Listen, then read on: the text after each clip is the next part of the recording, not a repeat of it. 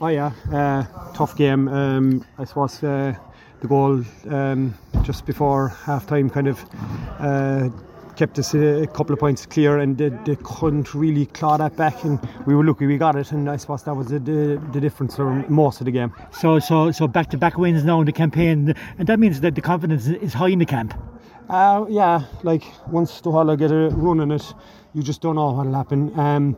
We weren't sure what we had this year, and I suppose lads came together and we did a small bit of training. We were very hard to get fellas together with all the club games and league games and everything, so eventually we got them together and we played our first game. We didn't really know what we had and we stuck at it, and we dug out a victory against Musgrave, and tonight was pretty much the same. Every fella fought for each other, and should look, whatever happens next week, do you know what I mean? It's just play game by game at the moment. So, and entertaining their opening and goals on both sides there. Aaron he opened the scoring with a fine goal for Imokily, but Mikey McAuliffe, he answered there with an emphatic goal.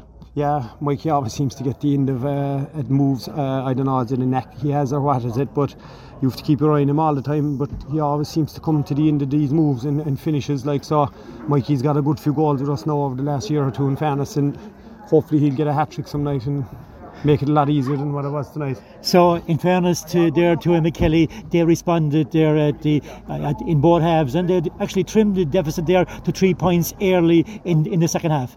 Yeah, we were in trouble there to start the second half. Even though we got the first score, they came back and they kind of took over for about 10 minutes, and we didn't actually have any answer for them.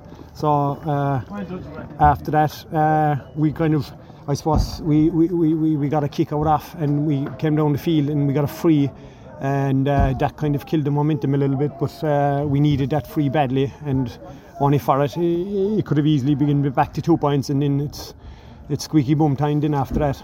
So like the second goal there from Mikey McAuliffe, the Rockchapel player, it's probably sealed the outcome. Well, it did, I suppose. It probably killed their momentum that had started well in the second half, and once we got that goal in, we were able to stay a couple of points ahead of them, 2 scores ahead, which gave us a small bit of breathing space, and then once we had the breathing space in, we were okay after that. Yeah, so you wore jersey number 14 tonight. When you saw the Imokily number 14 arriving on the scene, a guy by the name of Pierce O'Neill, a colleague of yours in the 2010 All-Ireland final, so Big Pierce, he certainly tried his heart out for Imokily. Look, you know exactly what you're going to get from Pierce. You don't have to ask him anything. He'll just give his all. He always did. He always will. You wouldn't think he's the oldest man on the pitch there tonight, the way he was moving around the place. And I'd say he just loves the game so much that he's probably got to go on for another few years.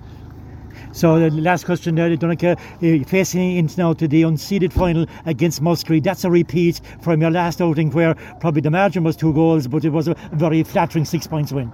It was, to be fair, we got a lucky goal in that game too, and I'd say, look, it was tight enough, so we'll see how we get on.